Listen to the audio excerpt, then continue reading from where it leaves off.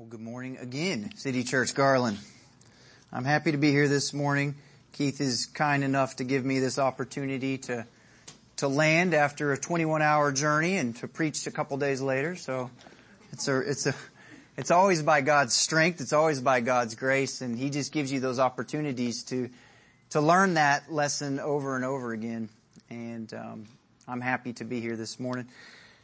I'll never forget about 3 years ago, I was being mentored by Pastor Keith during my final year of seminary. And Keith and I met on a weekly basis at City Church International, which is the mother church of City Church Garland. And Keith called me into his office. He wanted to talk about something that had unfortunately just happened that week. And it was regarding a cell phone being stolen from inside our church building. And all signs pointed towards the fact that another church member, a sister in Christ, did in fact steal that cell phone. Keith watched the video footage from the security cameras, and then we pulled out the Find My iPhone app and were able to see that the stolen cell phone was in fact at the house of the sister in Christ's house that stole the phone apparently. So Keith and I then began to discuss, what do we do as a church when this sort of wrongdoing takes place? What is our role as church leaders?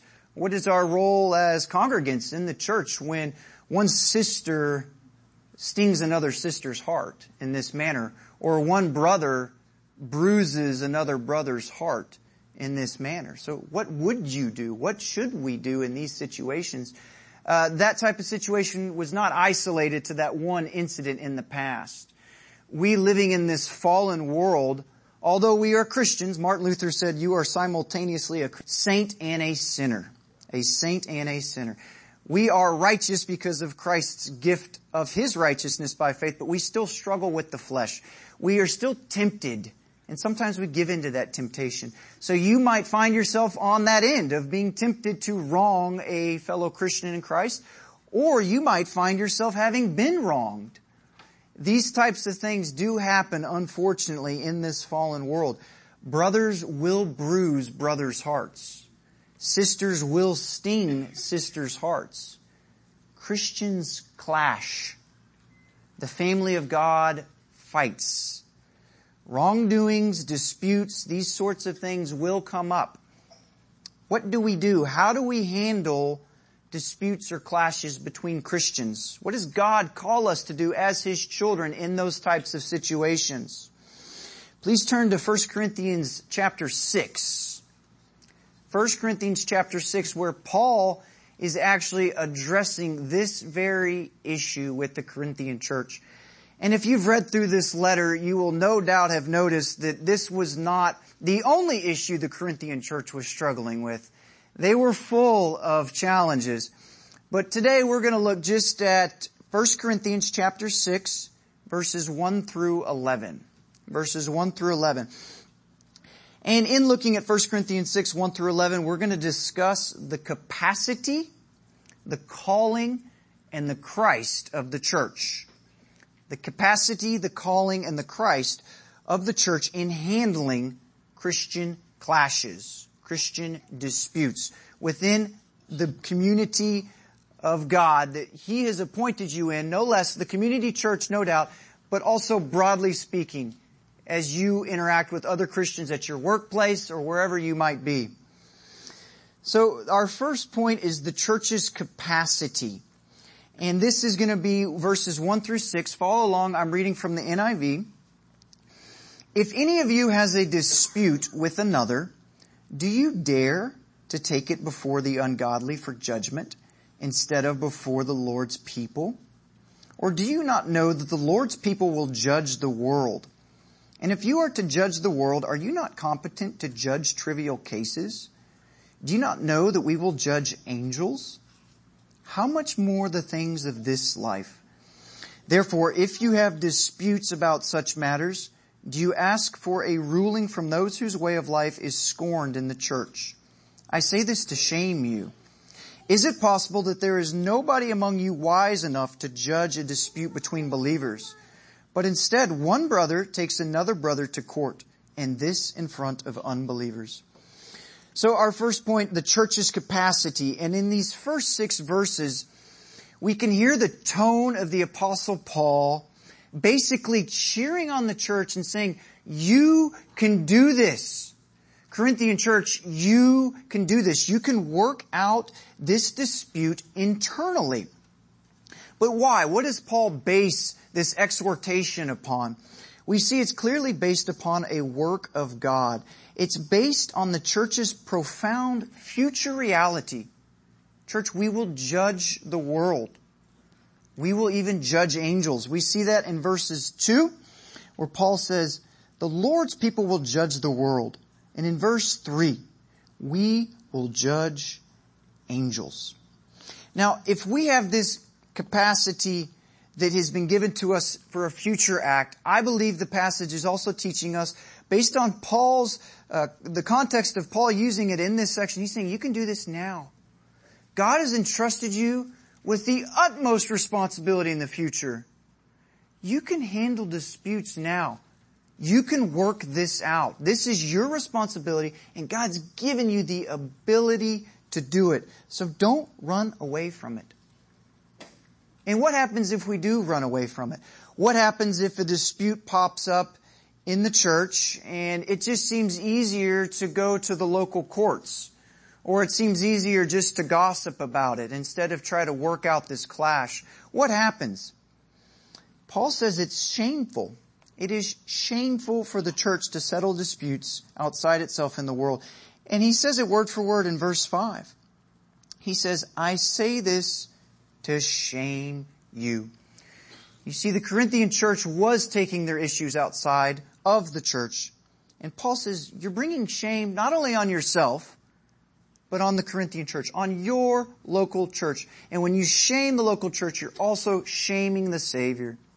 Our daughter Faith is only 2 years old, and she just ran up to the stage, so you got an idea about her maturity. We give her a pass. She's only 2. But what we have been able to teach her thus far, we expect her to be able to act out. And one of those things is greeting. In Ethiopia, greetings are highly appreciated, and there's a great expectation that you start training your child from a very young age how to greet. And so we have taught Faith that when she meets somebody new, she sticks out that little hand. Sometimes she does the left, sometimes she does the right, but that little hand goes out. And she says in Amharic, Salam no, which is, are you well? How are you?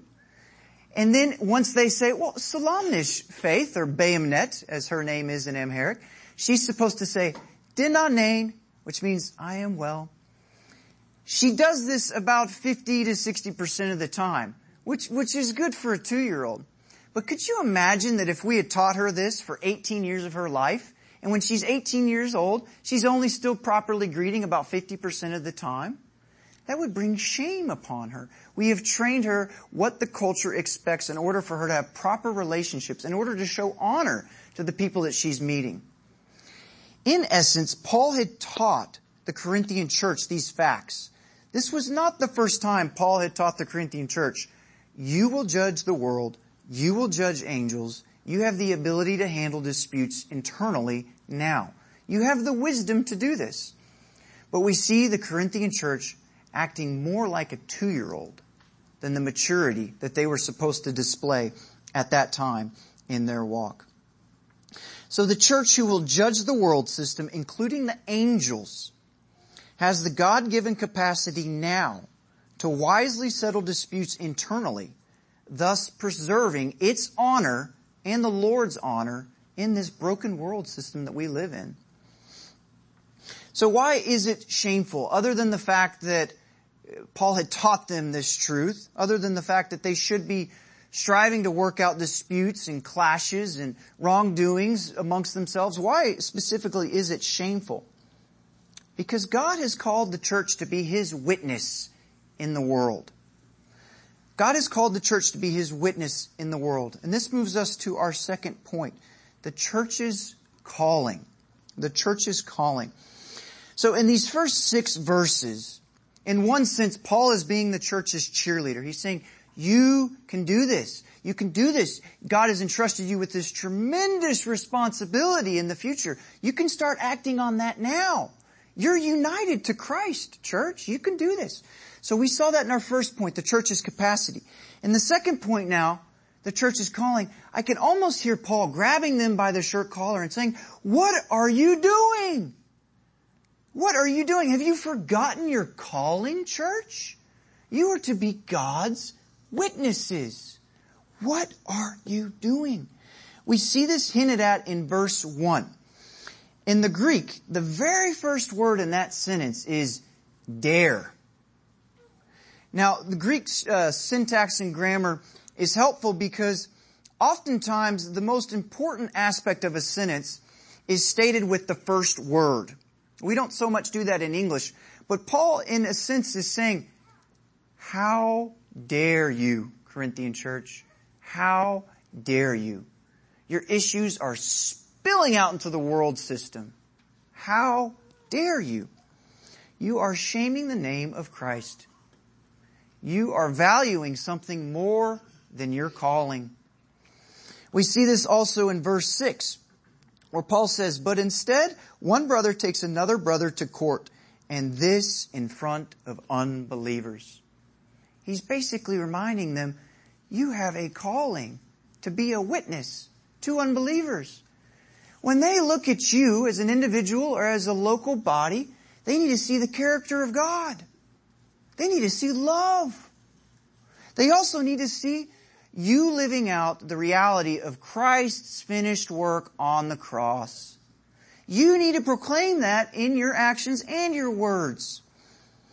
They have been called, and they are not displaying to the broken world God's character. They are not displaying to the broken world Christ's death on the cross.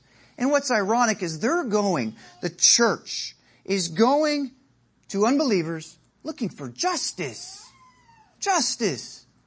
The world is supposed to be looking to us, the church, for reconciliation. They're looking to us for forgiveness. They should be looking to us in regards to the ultimate source of justice. Faith in Christ. The gift of God's righteousness given to you. The church is going to the world system for justice, but the world should be running to the church about God's justice, about God's righteousness. So this is a clear bad picture. This is a clear violation of God's calling. It's clear that the church values something more than their witness. And Paul is correcting them. Paul is shaking them. He is trying to get their attention. So if we settle these disputes outside the church, we've already seen that it's shameful. But in verse 7, Paul takes it a step beyond just shame. He says, the very fact that you have lawsuits among you means you have been completely defeated already. Defeat.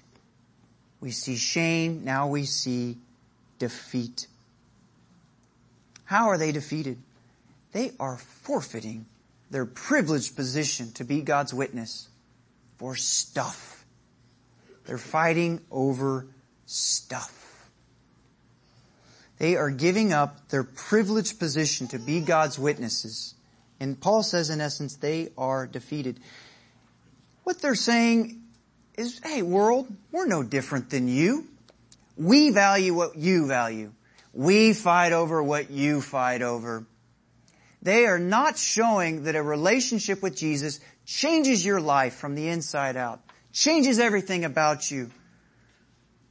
They are saying we are the same. And that is not just shameful. Paul calls that defeat. So if they see this defeat, what's the point of them following Jesus? Why would they want to know our Savior? How did it get to this point? How did the church move from shame to defeat? We see it in verse 2 with one simple little word. In verse 2, we see the word trivial. Paul is calling this dispute, he's calling these cases trivial. Now, in the context of this letter, the dispute was over one Christian stealing land, somehow cheating another Christian out of land. I don't know any of us here who would say that's a trivial thing, especially if you understand how valuable land was back in this time when this letter was written. Yet, the Apostle Paul, through the inspired Word of God, says, this is trivial. And this trivial case has led them to shame and to defeat. And I wonder, do we value the things that the world values? If we were put in this situation, would we look any different than the Corinthian church? If we encountered temptation that was just too good to pass up, would we seize that opportunity? Would we invite shame? Would we invite defeat in order to just gain one little item? Or if we lost that item, would we be willing to invite shame and to invite defeat in order to try to get back that one little item that Paul says is trivial? It's a challenge of our own heart, because we do live in this world system and we like shiny things. And if it's not a shiny thing, then we like our rights. We don't want people trampling on our rights. We want to fight for those. But Paul says it is trivial. We see one man in the context of this passage who loved things so much he was willing to steal them. And the other man loved his things so much he was willing to fight to get it back. Both men loved their things more than their witness for God, more than their calling to make disciples. Now, there's a chance that some of us in this room will go through our lives and another Christian will never steal our cell phone, or another church member will never steal our car, or things like this. But these are the types of things we're talking about on the surface of this letter.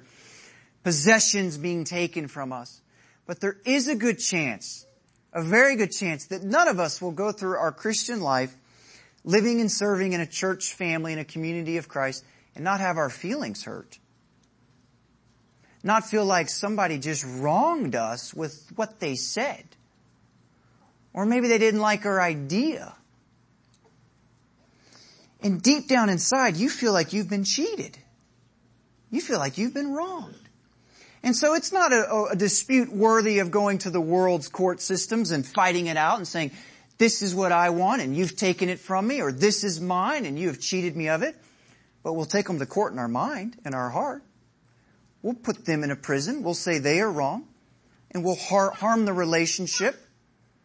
Or we'll rally for support from our friends and share with them, can you believe what so-and-so said to me or did to me? And we'll want them to side with us and justify us and say, yes, you have been wrong. Yes, you have been cheated. In essence, you are walking the same path the Corinthian church walked. You are valuing something more than your calling to be God's witness. The church is called to witness to the unrighteous world. And this calling means you do not highly value present day property or feelings or rights or a personal sense of justice. And by doing this, you prevent the church's defeat in the world. So Paul continues this argument in regards to how we prevent this defeat in our own lives. Because if a brother or sister does wrong you or cheat you, and you go to them, and you confront them in a loving manner, and yet they continue to refuse to repent. They continue to refuse to own their sin and make things right. What is it that we are to do? And so we see this in our third point, the Christ of the church. The Christ of the church. Christ is the key. The Christ of the church. And we're going to move now to verses 7 through 11. And we see here in these verses, I'll read them in just a second, we prevent forfeiting our calling as a witness. We prevent defeat by allowing ourselves to be wronged or cheated. Verse 7. The very fact that you have lawsuits among you means you have been completely defeated already. Now here we go. Why not rather be wronged? Why not rather be cheated? Instead, you yourselves cheat and do wrong, and you do this to your brothers and sisters. Why not rather be wronged? Why not rather be cheated? Paul is telling the Corinthian church, and he's telling us today, imitate Christ. Imitate our suffering Savior who allowed himself to be wronged, who allowed himself to be cheated by the unrighteous for the unrighteous. That's you and me. Imitate Christ. When we imitate Christ, are we not being a good witness to Christ? When we allow ourselves to be wronged and cheated, when we know we're in the right, are we not being a good witness to Jesus Christ, who allowed himself to be bruised and beaten, to be tortured and hung on a cross for guilty sinners, for us? And Christ, by doing that, he conquered evil with good. And we, in a small sense, have that same opportunity to conquer evil, wrongdoing towards us, cheating towards us, whatever it might be, to conquer that with good. And we conquer that with good by allowing it. By not running to the court systems, crying out for righteousness or justice that the world has to offer, but instead following in Jesus' footsteps. What did our Dallas sister do when we finally discovered who, in fact, stole her cell phone? She chose to imitate Christ. She chose to absorb the wrong. She chose to allow herself to be cheated of her phone. By doing that, she conquered evil with good. She imitated Christ. I need to make something clear in this passage. We're talking about stuff, or in Amharic it's ikka. Everything is ikka. We're talking about stuff or things. We're not talking about one person harming another person, okay? The passage is not dealing with this. If one person, whether Christian or not a Christian, is harming another person physically, emotionally, sexually, whatever it might be, that is worthy of the police's help. That's worthy of the court system. So please know that. And when I say allow yourself to be wrong, that doesn't mean you don't confront your sister or your brother. That doesn't mean you don't go to the elders or some Christian that you respect, that you know has a pure heart for God. You do. But your motives are for reconciliation. Your motives are for restoration. Your motives are for repentance. It's not for the return of your stuff. That might or might not happen. So those are some things that I think are important in talking about this passage that we're looking at today. So what is Paul basing his whole argument on thus far? Well, we saw in the first 6 verses, he's basing his argument on a work of God. A work of God. And we see that same theme carry out in the rest of this passage. So Paul is basing his exhortation to the Corinthian church to bear suffering, to not retaliate, on 2 works of God. We're going to see in the last 3 verses here. The first is, you will inherit the kingdom of God. Christians, you will inherit the kingdom of God. So why are you fighting over the stuff now? All things will be yours. The second thing is, you have been saved by God. You have been cleansed, adopted. You are a child of God. You belong to Him. Let Him fight for you. Let Him be the one that shows justice. Let Him be the judge. So let's read now these points in verses 9 and following. Or do you not know that wrongdoers will not inherit the kingdom of God? Do not be deceived. Neither the sexually immoral, nor idolaters, nor adulterers, nor men who have sex with men, nor thieves, nor the greedy, nor drunkards, nor slanderers, nor swindlers will inherit the kingdom of God. And that is what some of you were. But you were washed. You were sanctified. You were justified in the name of the Lord Jesus Christ and by the Spirit of our God. A couple points. In verse 9, the NIV uses the word wrongdoers. The ESV uses the word unrighteous. We know he's talking about unrighteous, the unbelievers. I mean, it's the same word that Paul uses in verse 1 for ungodly or unrighteous. Paul is not trying to create for us with this list of sins a test for how to know whether someone's a Christian or not a Christian. By the NIV using the word wrongdoers, we get a sense of what Paul is doing. His point is, look around. Look at what you're struggling with. You look like the world. The world who will not inherit the kingdom of God. That's who you look like. And we see some of these sins that he lists, they've actually struggled with. Sexual immorality is listed in the very prior chapter 5. What Paul is saying, he's saying, church, wake up. Be the church. You will inherit the kingdom of God. Live like it. You have a precious future awaiting you.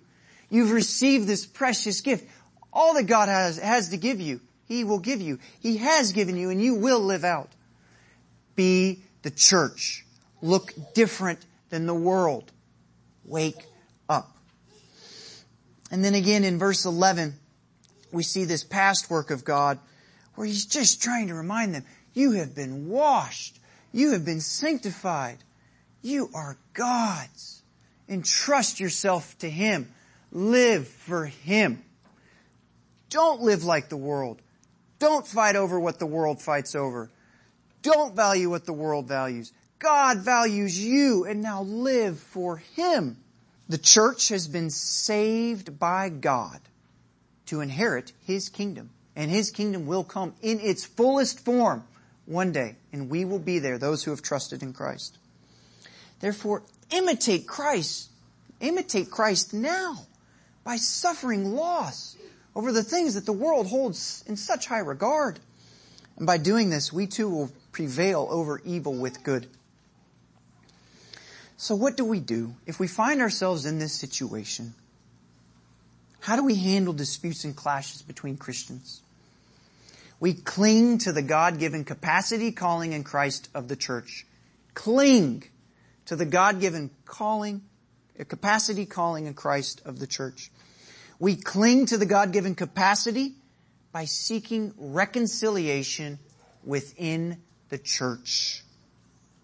We cling to the God-given calling of the church by valuing our witness, God's character, Christ's finished work, over things or rights. And we cling to the Christ of the church by choosing to suffer loss. Looking for that kingdom to come. Instead of our heads being down, pull your eyes up and look for the kingdom to come and live for the kingdom to come. So one practice I want us all to implement, it could be big or small, in order to train our hearts to love our witness, to love Christians, to love the kingdom to come more than our present day stuff. I want all of us to prayerfully consider something that is highly valuable, some possession that you love, and I want you to freely give it away to another Christian. And by doing that, you are training your heart, and you're telling yourself, and you're telling the world, and you're telling this Christian, I love you, I love God's children, I love my calling more than my stuff. And this stuff grips our heart, does it not? So I don't expect this to be easy for any of us. But I do expect us to take steps forward in this manner so that we might live out how Paul has called us to live. So church, based on God's past and future work, we are capable of wisely handling Christian disputes internally and even choosing to unfairly suffer personal loss, like Christ, in order to be a good witness to the unrighteous world. Let's pray. Our great God, we do come to you only by Christ. He is our everything. May we not forget that. Please show us in our hearts what might be crowding out our love for the Lord and for His people. Help us, Lord, to live our lives now as your witnesses. To live our lives now knowing that we will inherit your kingdom. What more could we ask for? Pray that you would give us grace and strength as we are tempted, as we might fall into the trap of fighting in order to get something back. But may that not be us. May that not be us as individual Christians in our workplaces or our homes. But Lord, may that not be us here at City Church Garland as well. We pray for your help and your grace. And we thank you for your works, past, present, and future, by which we are entirely dependent. We pray all these things in Jesus' name. Amen.